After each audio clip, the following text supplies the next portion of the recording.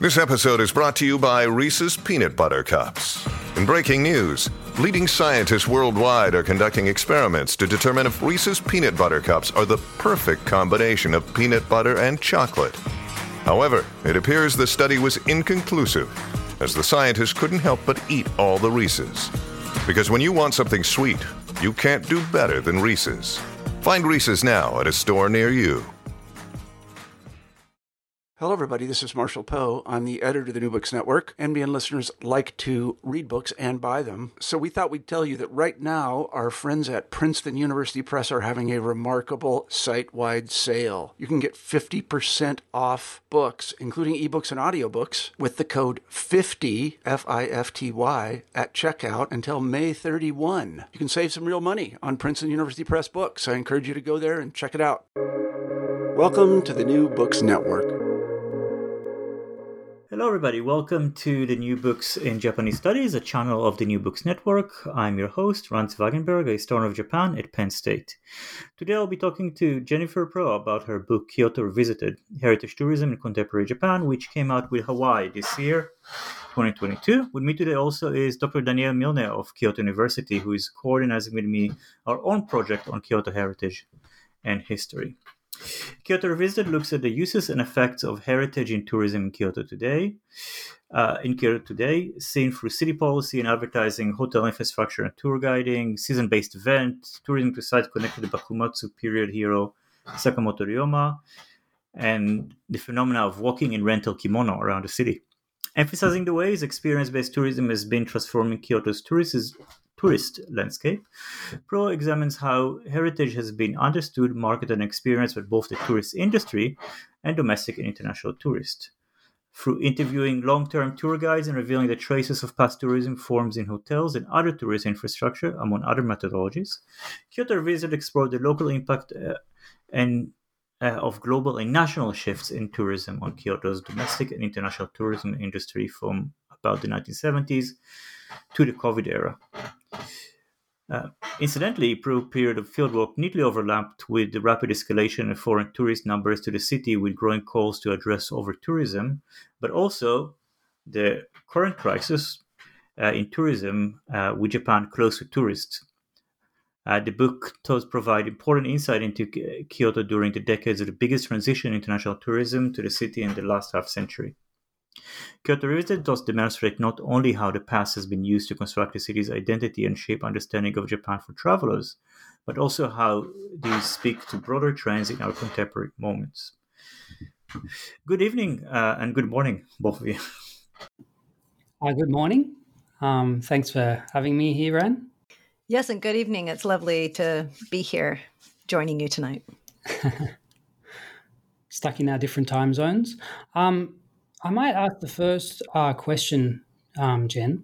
The timing of your book, the period that you cover is, I think, really important. You've got this very significant turning period in tourism to Japan and to Kyoto.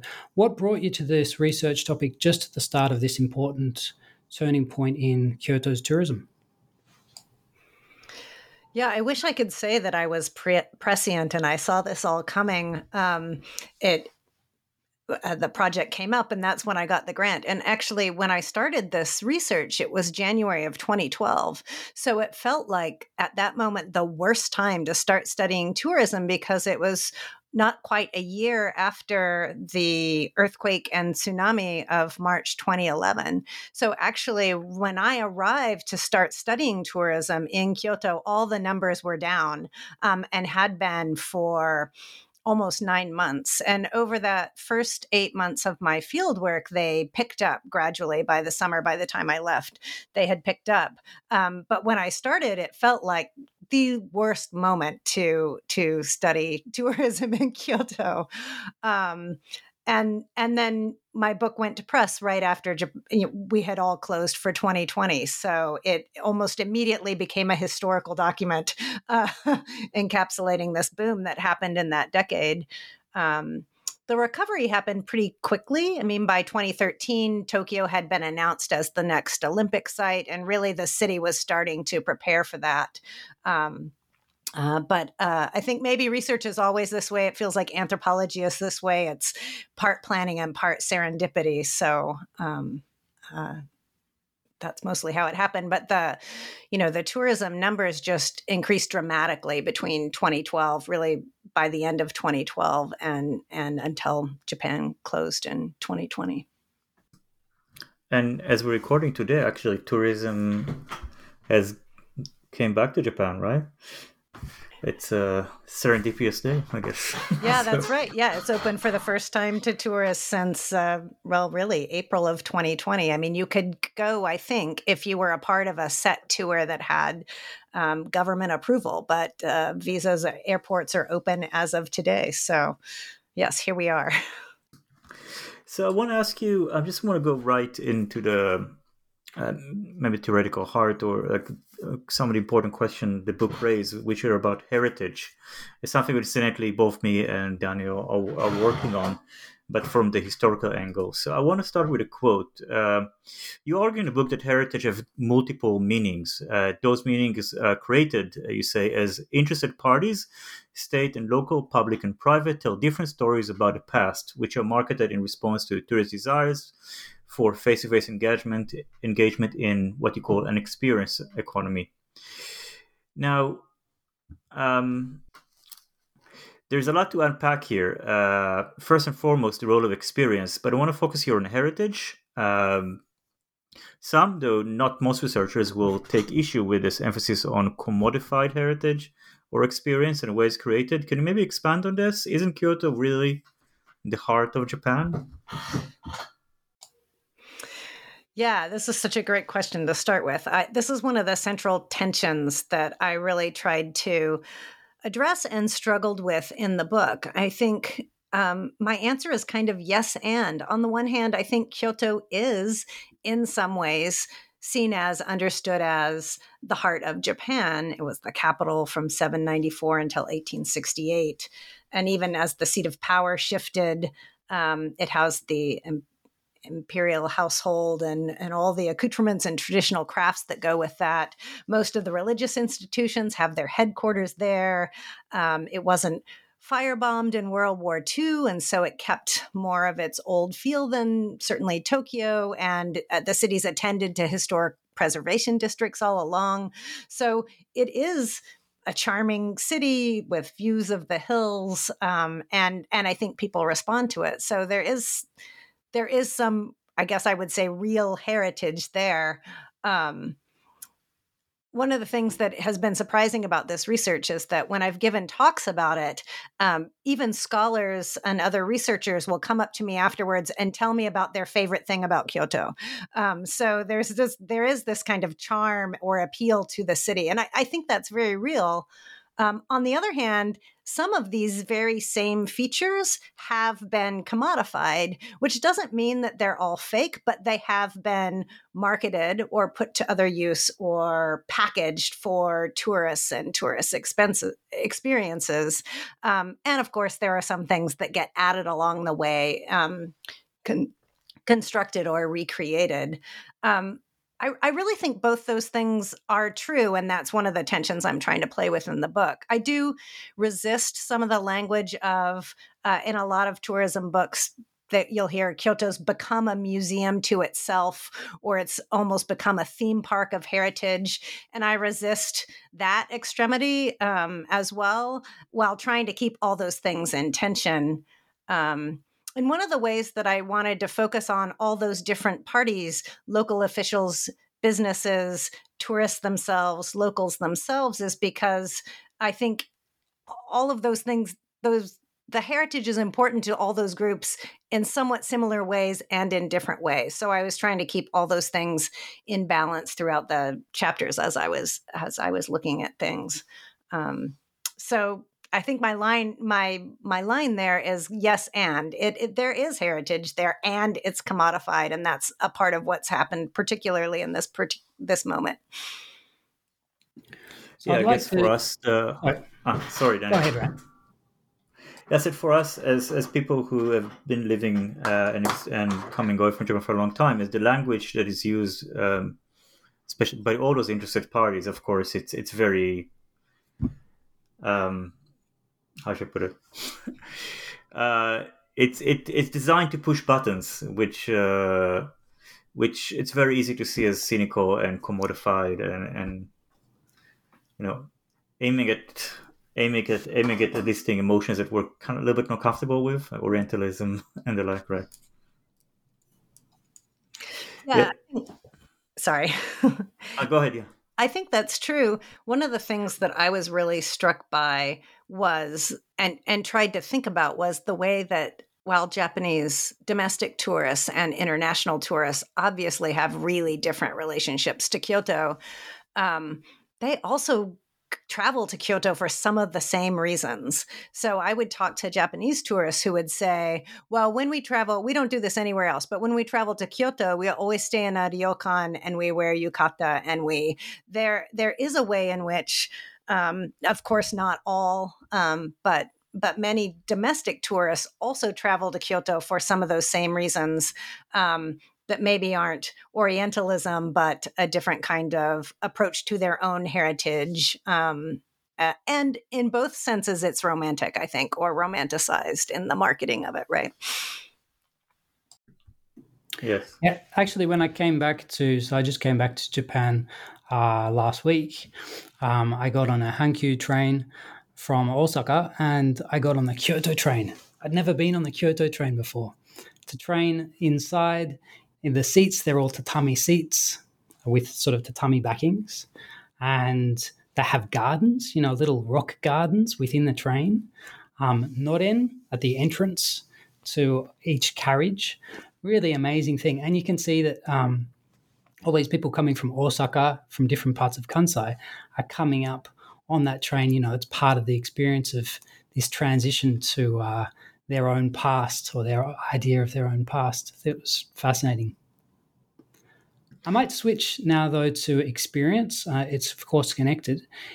I was really interested in the change that you show in your book.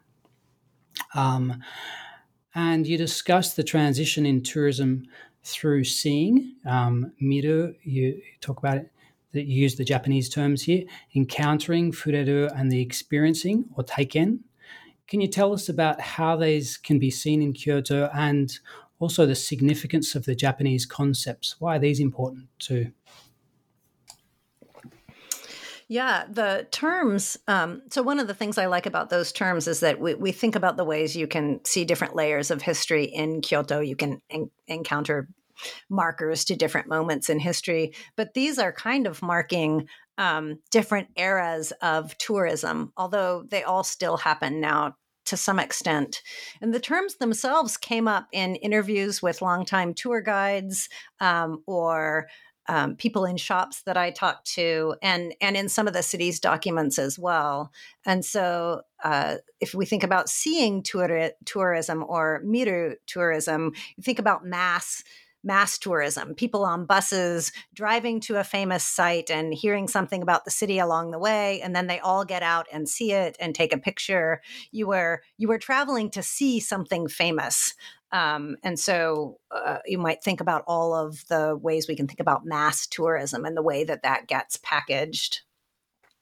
And you can see those layers in the city, right? So around particular sites, there always has to be a parking lot out of the way, out of sight, but for the big buses. And so you can see this and feel this if you're attentive in the city. Where are big souvenir centers near places where lots of people are going? So the city gets shaped by this kind of tourism as well, or we can see the remnants of it. Even places like Gion Corner, which is a place to experience some Maiko or geisha traditions, or the Nishijin Textile Center. Those are both traditional craft areas that are made for tour buses, basically, to come to show larger groups of tourism. So that is an earlier era of tourism, but it's also still a part of the city today. The tour guides I talked to, Fureyao or Fureru came up as encountering, and it was always identified, and this came up in several interviews, as this moment in the 90s when Lonely Planet came out. And people would say things like, all of a sudden there were foreigners wandering around in some district where they never used to go, right? So you had this guide and you could find your own way. So they would talk about this as a different moment in Kyoto's tourism. And another example would be the way tourist information centers worked. So the big tourism information center that was right across from Kyoto Station for a long time was very scripted and made for mass tourism. And in the 90s, you started to be able to, if you couldn't speak Japanese, you could connect with a staff person there who would help you call and make your hotel reservation. So there were starting to be ways in which you could find your own way in Kyoto a little bit. And the goal there was to get off the beaten path and to explore and see local culture a little bit more. But so many of the guides, and especially people who have been involved in tourism for a long time, would always talk about that as a different moment when people started wandering around and trying to find their own way in the 90s. So clearly, mass tourism is much easier for the city to manage, right? We need some parking lots and we have to kind of hide them, but it's much harder to manage once people are trying to find their own way. And then part of what I'm arguing is Taiken is the new turn. So it's also finding your own way, but it's looking for much stronger experiences. So not just a little encounter with local life, but more experiences like walking around in kimono or yukata, or cooking classes or traditional craft classes. And you can see all of that in contemporary Kyoto as well. So you can see all of these layers, but there's a move to Taiken now. And you see that in some of the city documents as well, and the kinds of experiences that different places are trying to market or advertise. And it's not particular to Kyoto. The turn to experiential tourism, I think, is happening more globally. Airbnb, for example, in the last, just before COVID, had added experiences to their website. And so you can sign up for local experiences. So I think that's a broader trend sort of globally, but this is the way we can see it happening in Kyoto in particular. Kyoto, like the Taiken, the experience part, actually is pretty fascinating. As people who, I mean, we're not used to it. I mean, I wouldn't walk around with kimono. I wouldn't walk around with kimono, and I guess because it's really not experiencing. I would say not experience how people live, but how you. Because no one in Kyoto, no regular quote unquote Kyotoites walk around in kimono, right? And I hope my mom or my wife don't listen to this, but when my mom was in Kyoto and she walked around this corner in Gion, and she would want to take pictures of all those Maiko, and I kept wanting to tell her that those are not real, not real Maiko, they're not real geisha, and my wife's like, "Don't tell her, it's fine, don't tell her." and she was very happy. But in my mind, of course, this is not real Taiken. This is a form of cosplay in a way, right?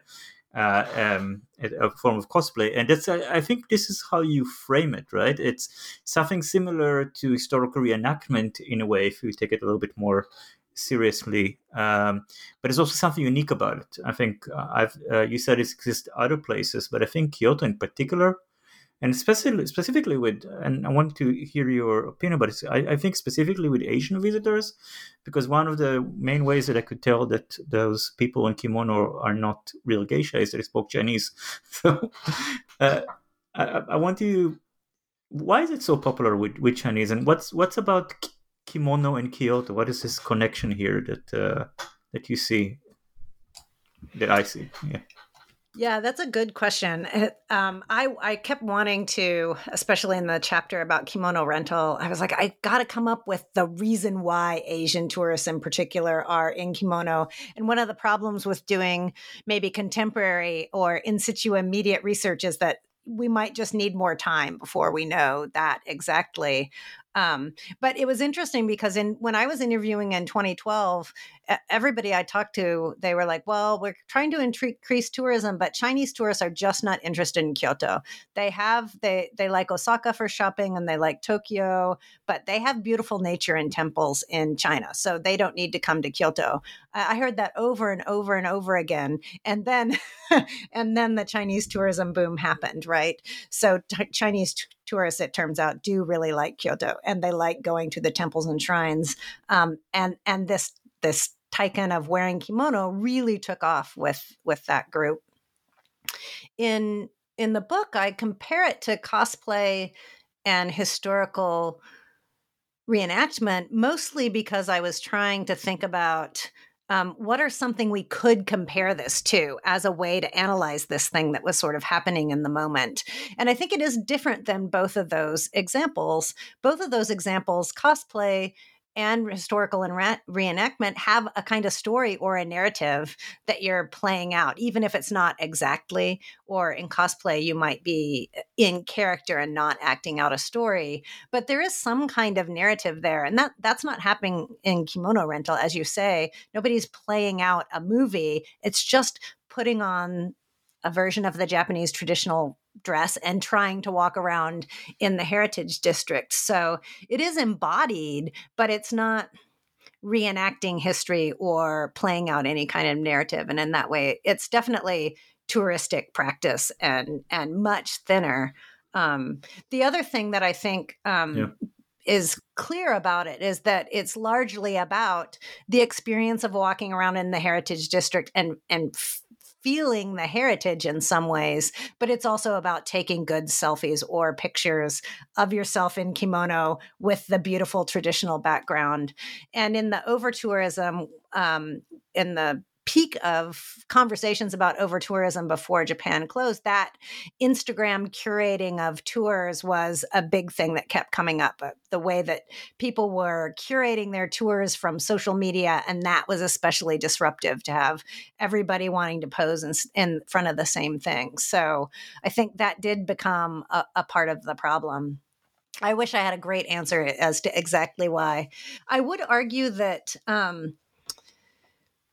I would speculate, at least, that for Asian tourists in particular, dressing up in kimono and walking in the heritage district is a way to experience Japanese culture that's very distanced from anything that would be politically touchy or any remnant of World War II or any national tensions at all, right? This is a romanticized, again, version of Japan, seeing people in kimono and walking on cobblestones, shopping in the wooden areas. And so it's a kind of safe, fun form of Japanese tourism, I would argue. Yeah. Even though there was a case did you hear about a case in China about a week ago, was Daniel? I think you sent me the case that you're talking about there, I think, Ran, is a Chinese woman walking around in her hometown and wearing kimono and being arrested by a policeman who was yelling at her, you're Chinese, you shouldn't be wearing these Japanese clothes. Is that the case you're talking about, Ran? Yeah, I am. So that maybe this apolitical nature of it might change because China is changing also rapidly, and we didn't have any Chinese tourists for the last 2 years, and nor will we have for the next, at least, I don't know how long, right? True. There's another case of, I think you sent me a link about this Chinese shopping center that was a Kyoto themed shopping center, and they eventually canned it. They eventually shifted it to your typical shopping center, I guess, with your Gucci and those typical things. So perhaps there's some change within China as well in that regard, as relations with Japan shift and change. The way people think about kimono and Kyoto shifts and change as well, becomes more or less political. Can I ask you something also about kimono? Because we talk mostly about Chinese tourists. I was told, and you and I maybe it's just anecdotal, by a Zainichi, Japanese Korean friend, that quote, those Chinese people can wear kimono, but we Koreans will never walk around in kimono. Is this rings true to you? That Korean tourists do not wear kimono?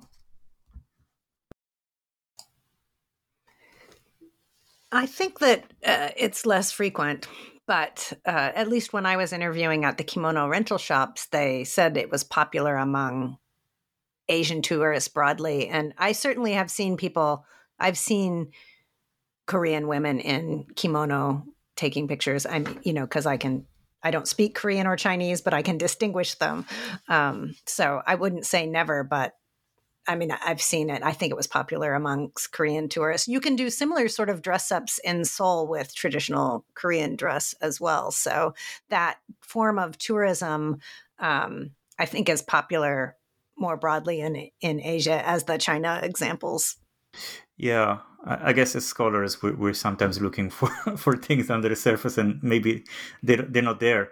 But I want to stay on the historical tensions theme and talk and go from kimono to your chapter on Ryoma. Um, was a lot of fun to read. It's like another, yeah. Every time I tell people, Japanese people that I work also in Kyoto, they immediately ask about Ryoma, which is fun, quite funny. I tell them, so in your chapter, you focus on two sites. This the Teradaya Inn, right, in Fushimi, where he was murdered, and then there's a shrine dedicated to him, Kyoto Ryozan Goku Shrine. Now, as my work on Kyoto, the work that I do is focusing on military history and heritage in Kyoto, which is, of course, something which is mostly a pre-war subject. Now, those two sites stood out for me immediately because Fushimi was and still is chock full of military imperialist sites. And you think about the Meiji Emperor Mausoleum on Momoyama, and there's the Nogi Shrine right there, right? And then there's the former site of 2nd Division, which was heavily involved in the King Massacre, which is now university site. And the Goku Shrine in particular is, I don't know, I can call it a nationalist Disneyland in a way, because we have statues of Kamikaze and Memorial for Rabin Hadupal and sort of so and so on and so on. So I wonder if any, you see those two phenomena interacting, or is it just completely separated? Because what I think is here is maybe taiken or experience here is also a form of unseeing those less savory aspects of the past. And I think Yeah, I like that. I mean, I ended up at Fushimi just because, again, everything seems like happenstance, but Ryoma came out. And so I was following Ryoma tourism and seeing where you could buy these books that were like, go here to see where he was. And so I was looking for the places where lots of tourists were looking at Ryoma sites. And I didn't actually know a lot about the Fushimi area until this field work, and was surprised by how many different, I would also say, nationalist sites there are in that area. I just didn't end up, there were lots of things that I was like, I could have a chapter on this and I could have a chapter on that. And I didn't end up writing about it. But I do think, some of these things, I mean, Ryoma's story is attractive because he's a hero and he's part samurai and part modern. And he's been played up in so much media that he's just really popular. I don't know if I would say that taiken is directly a way of unseeing, like that's its goal, but there is a definite erasure of the more negative sides of tourism available in Kyoto. You don't see any of those sites on any of the main web pages, or of course history buffs, people who are looking for that can find it, right? And you can go to the Goku Shrine, and lots of people do. But it's definitely, none of that part of the history is played up in even some of the domestic tourism books, right? Yeah, of course. I mean, it's not intentional, but I'm not saying that they're doing it to conceal or something like this. But there are sometimes intentional. Like Daniel, you work on Mimizuka, for example, like the ear and nose mount, right? This is intentionally concealed, right? Absolutely. In a way, because it doesn't have the English signage and things for it, it's concealed in that way, and obviously it doesn't get a lot of visitors. I'd say the same for a lot of for Gokoku Shrine as well, and next to Gokoku Shrine is another place that I look at, Ryozen Kannon. But I think it's and that is a World War II heritage, World War II memorial temple. a temple for memorializing World War II dead.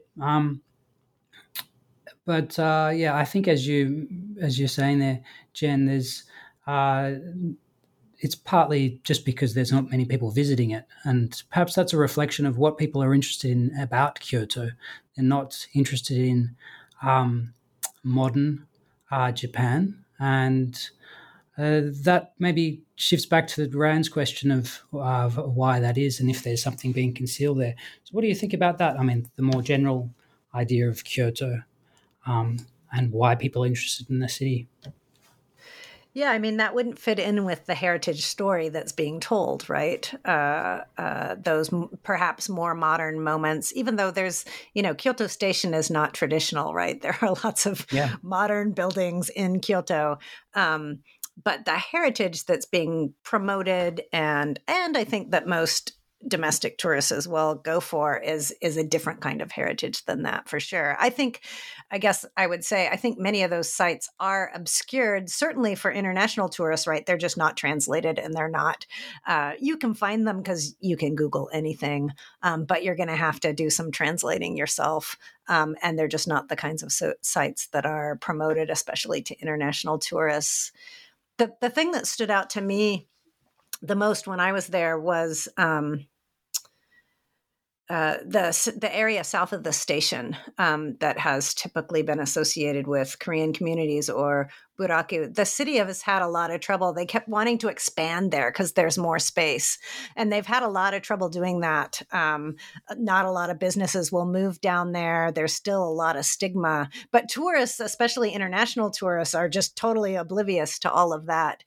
So Nintendo moved down there as a way to try and promote that this is an okay area as well, and they've put up some hotels. But that's another area where I think you've got some competing narratives, and international tourists in particular are just totally unaware of it. It's not easily available in any of the information. So certainly there's erasure of the negative aspects, and even though we don't want too many tourists in the famous places, keeping them in the safe, narrow, central, curated part of the city is more attractive to, city officials, and it's easier to keep things in check. Yeah, and we have people in our project work on Gojoraku and the red light district, which is slightly north and east of the area you're talking about, which was former Buraku area. There's a Yakuza headquarters there, but it's marvelous and gorgeous. And Nintendo's headquarters too, right? Yeah, the old Nintendo headquarters. Yeah. I mean, so people will go to see the Nintendo headquarters, but they're completely oblivious to I mean, for me, this is fascinating, right? You can walk through those areas that have such a charged history, but you're totally oblivious because you're kind of go to where the tourist books and the guides are telling you. Just on what you said before about why people go to Kyoto also, it's I think because, again, there's some kind of division of labor. Tokyo is the modern, right? People go to Tokyo for modernity, they go to Kyoto for a tradition, go to Hiroshima for, I don't know why, because my work is original in Hiroshima, and then people come to Hiroshima and they're not sure what they want to see, right? There's not much to see. So I guess those meta-narratives are kind of dominating all three. So one really interesting part of your book was your focus on the transition, as you described before, and how it's reflected in the guides, who have been working for, some of them for 50 years or so or more, but also in the hotels. I really found anyway that looking at the history of tourism through architecture of hotels quite interesting. Could you explain more about it, Jen? Yeah. The main example that I have in the book is the Miyako Hotel, which is now the Miyako Sheraton, and it's the second oldest Western style hotel in Kyoto. And I just happened to the father of a child who was in class with my son was the manager there. So I got a couple of tours, and I was surprised that it's a big rambling hotel kind of near the Heian Shrine.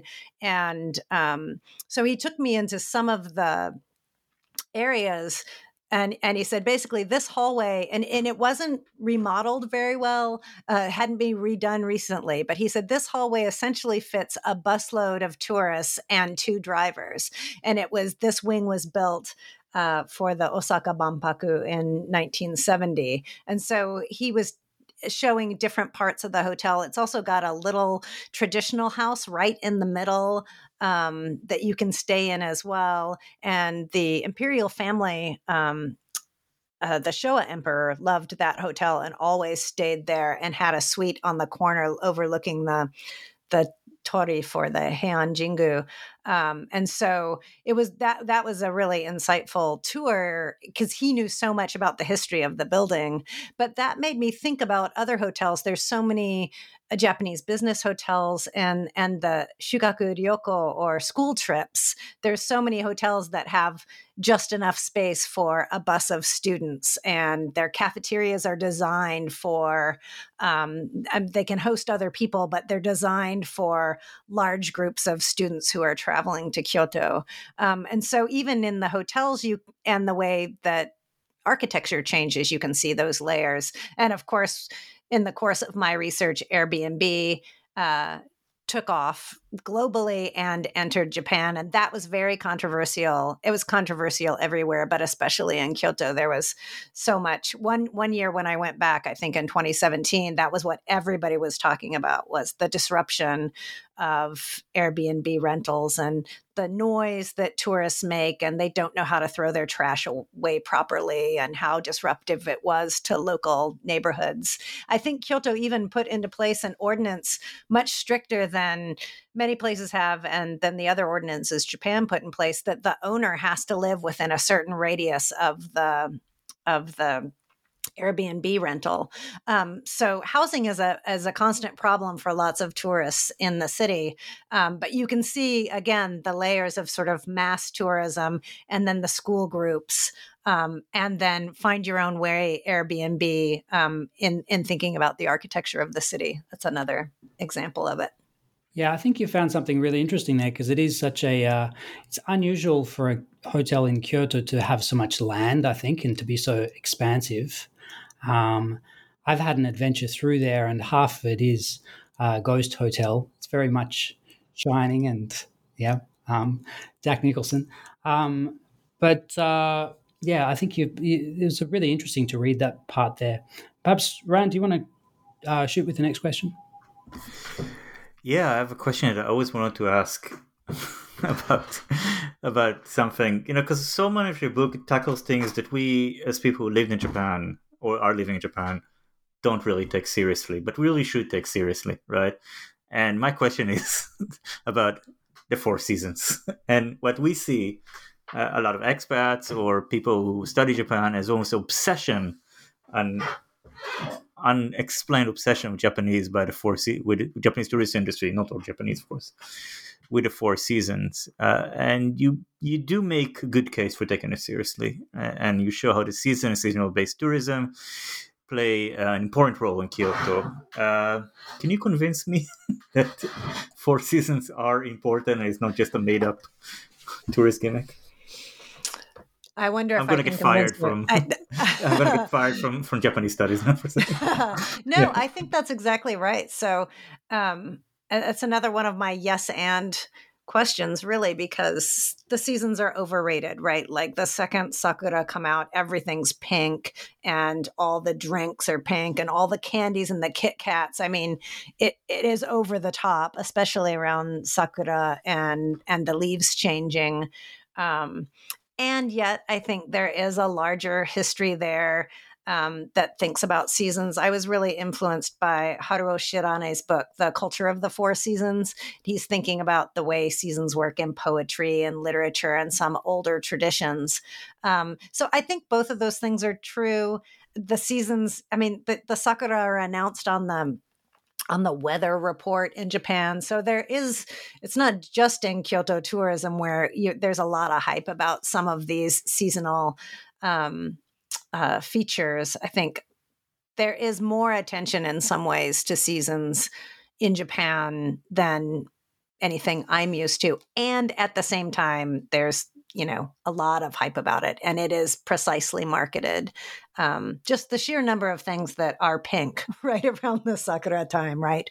Or ume flavored right before that, right when the plum come out. But I can list the flowers that bloom when in Japan, and I can't here because I'm not a gardener. So it's just people tell you. The Kyoto website you can look and see what's in bloom when and how full it is. So domestic tourists, I think, do go to Kyoto for seasonal tourism to see. I mean, you can see changing leaves anywhere you are in Japan, right? I mean, the leaves don't only change colors in Kyoto.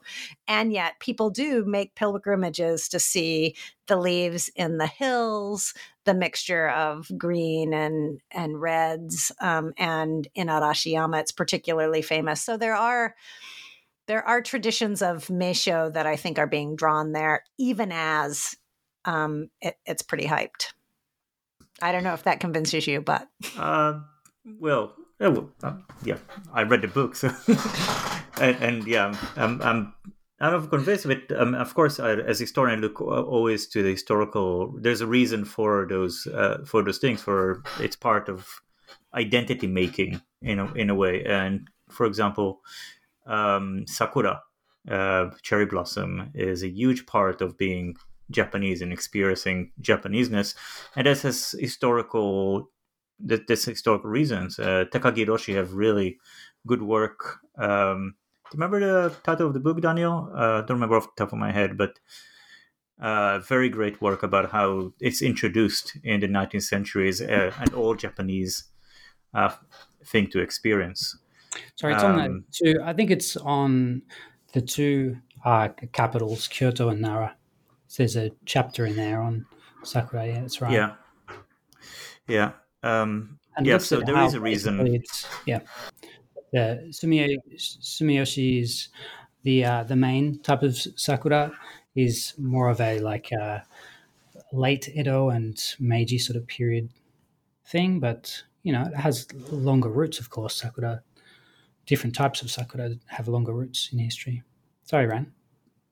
Yeah, no, it's not something that has come undisturbed from the Heian period to now, and we all experience the same way that people in Heian-kyo experience the Four Seasons, and there are reasons for it. But you're right; it is more important in Japan than other places.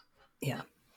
Yes, and I will see that. And certainly in Kyoto, the direct links to the Heian period are always being played out, right? Even though some of those things like sakura come in the Meiji period or in the late 19th century, right? When the nation is being reconceived, right? So that also is history in some ways. Yeah. Putting those two main seasons aside, those peak seasons, though, I thought it was good how you got into, the selling of winter and summer, the off seasons, and how the city has tried to do that. Yeah, thank you. That was really something they have to sort of promote, really. Sorry. Yeah, they had to bribe people with hotels during the peak season to get them to come for a while because Kyoto's so cold. It's cold in the winter and hot in the summer, right? That's right. Humid. Especially in a machiya. That's something that's always look really great in the photos, but if you ever lived in one, they're not climate control. Certainly not. Not much. And the summer, both summer and winter can be pretty tough. I might switch to the next question here. You pinpoint tensions between the local and the global in heritage tourism, including the slogan you use at the start of the book and I think at the end. Experience Kyoto, making Kyoto the world's hometown, which I found was quite an interesting little slogan, as well as in campaigns to encourage local people to get educated and to welcome foreign tourists. How has Kyoto City negotiated these tensions, so between the local and the global? And do you think it's been successful? Yeah, I don't think it's been successful. I mean, I think, right before COVID in the last mayoral election, I think over tourism was a huge part of that election. And Kadokawa was reelected, but that was there was a lot of critique. And around then as well, there were so many national news stories about tourists behaving badly in Kyoto and how difficult it was in Kyoto. In fact, during the increase in tourism over the time period of my book, Japanese tourists were increasing as well. So international tourists are a relatively small percentage of the tourists to Kyoto. And Japanese tourists were increasing during that boom as well until about 2017. So if you look at the city's numbers, starting around 2017, domestic tourists were tapering off. So domestic tourists declined in the over tourism. And so I think there was a lot of tension about that. There really were. I mean, there's always been a lot of tourists in Kyoto, and it was unbelievable. In some of 2017, especially 2018 and 2019. I did speak with people who were excited about the tourists and thought that even the kimono rental, there would be phases, but people would say, I find it lively and it makes it more interesting. So there were people who really liked the tourism, but I think there were a lot of tensions for the city for sure. And interestingly, there was just an article in so one of the ways the city tried to handle it was by these really interesting manners posters. So there would be these posters saying, teaching foreigners manners about how to do things, or a sign showing like, don't hit the mica with a selfie stick, or showing behaviors not to do. So there was an attempt to sort of teach foreigners the rules. But I don't think that was very successful. And, as we mentioned, Japan is just opening up again today. And I think everybody's wondering, like, how's that going to go? And just in the last month, the city has put out a couple of new things on their website about behaviors. And their new slogan is enjoy/respect Kyoto. So a lot of focus on your tour will also be better. Your time in Kyoto will also be better if you follow these etiquette rules. And if we all follow these rules, sort of everything will go more smoothly. The other thing they've added that they just rolled out is a Kyoto congestion forecast. So there's going to be a live cam at some peak places like Hanami Koji and Gion. So you can look at the camera on the web and decide whether it's too crowded to go or not. I think I'll join Ron and be skeptical here. I'm pretty cynical that that's going to work really well, but you can see some attempt to mitigate the effects of just way too many tourists walking around in some of those areas. I mean, they've had we've had 2.5 years or so for people to come up with new ideas and to initiate some of those while domestic tourists have been returning. So it's going to be interesting to see how things develop, especially with Kyoto City facing bankruptcy. There's been the city, the mayor again has stated that Kyoto will go bankrupt in 10, 20 years if things keep on progressing as they are. And international tourism is seen as, of course, as a way to avoid this. So we can see through that, I think, just how dependent Kyoto has become on international tourists. How can Kyoto, do you think, better balance the benefits and drawbacks of tourism in the future? Do you have any other ideas apart from putting up webcams for when tourists do return to record numbers? Because it's likely to happen, of course, isn't it, over the next few years? Yeah, that's a good question. I don't know if I have any direct suggestions, but I do think being attentive to the need for tourists, but then also the ways that too much tourism can be damaging, tourism pollution or over tourism you hear about a lot. So figuring out how to I just don't know how you're ever going to control the numbers. And if you can't control the numbers, there's just going to be lots of people around. But the more, I don't know, maybe some human behavior campaigns, right? And getting more people to follow the rules and act properly and just being attentive. So there was a New York Times article, actually, because Japan is opening, there's all these articles. And there was one just last week that was titled something like, Kyoto wants you back, but it has some suggestions to tourists. And Mayor Kadakawa was quoted in there, and he said, Kyoto is not a tourist city, but it is a city that welcomes tourists or values tourists.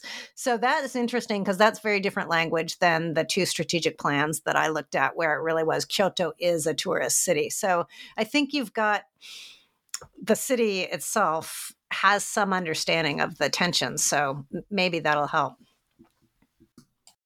Yeah, only time will tell because, Kyoto is just not so big, right? It has a capacity that we're almost in capacity right now. So it'll be interesting to see how it works. And of course, again, it's not just Kyoto. I mean, you hear the same kind of stories about Italy, Rome, and Venice, of course, right? This is a huge problem. I think we should be thankful there's no cruises stopping in Kyoto. So that being said, I thought it was interesting in your book there. You showed that still international tourists, even at the peak, were still a minority of tourists to Kyoto. A third or something like that.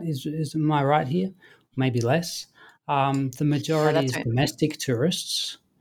So I guess I have to. Well, what is the difference between them as well? Yeah, and I have to say, in 2 years, so problematic. Yeah, sorry. I have to say, even 2 years now, I've been coming to Kyoto during COVID, and there's no international tourists, but it's still packed full of people, right?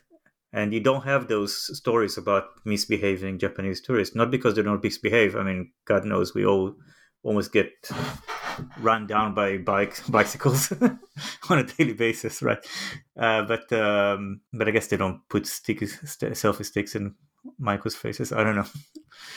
But anyway, I just want to ask before we finish, Jen, what's next on your plate? What's your next? What are you working on now? What's the next book? Yeah, well, it's really hard to be an anthropologist when you can't go to Japan. So, and the book just came out in February. So I think right now I have a couple of follow-up articles I'd like to do. I mean, I'm trying desperately to get there in May or June to follow up, right, and see what's happening and what's changed after the book. I can see a couple articles there.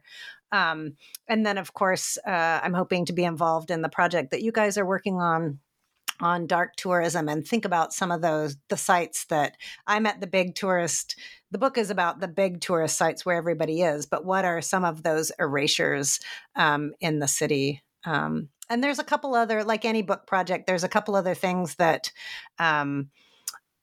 didn't quite make it into the book that might be a good chapter. I've been thinking a lot about the role of photography, especially because of the selfies and the Instagram curation, and yet photography, and thinking about mass tourism as well. You would drive to see a site and take a picture. Photography has always been a critical part of tourism. My own experience of just going to Japan off and on for, I don't know, maybe it's been 30 years.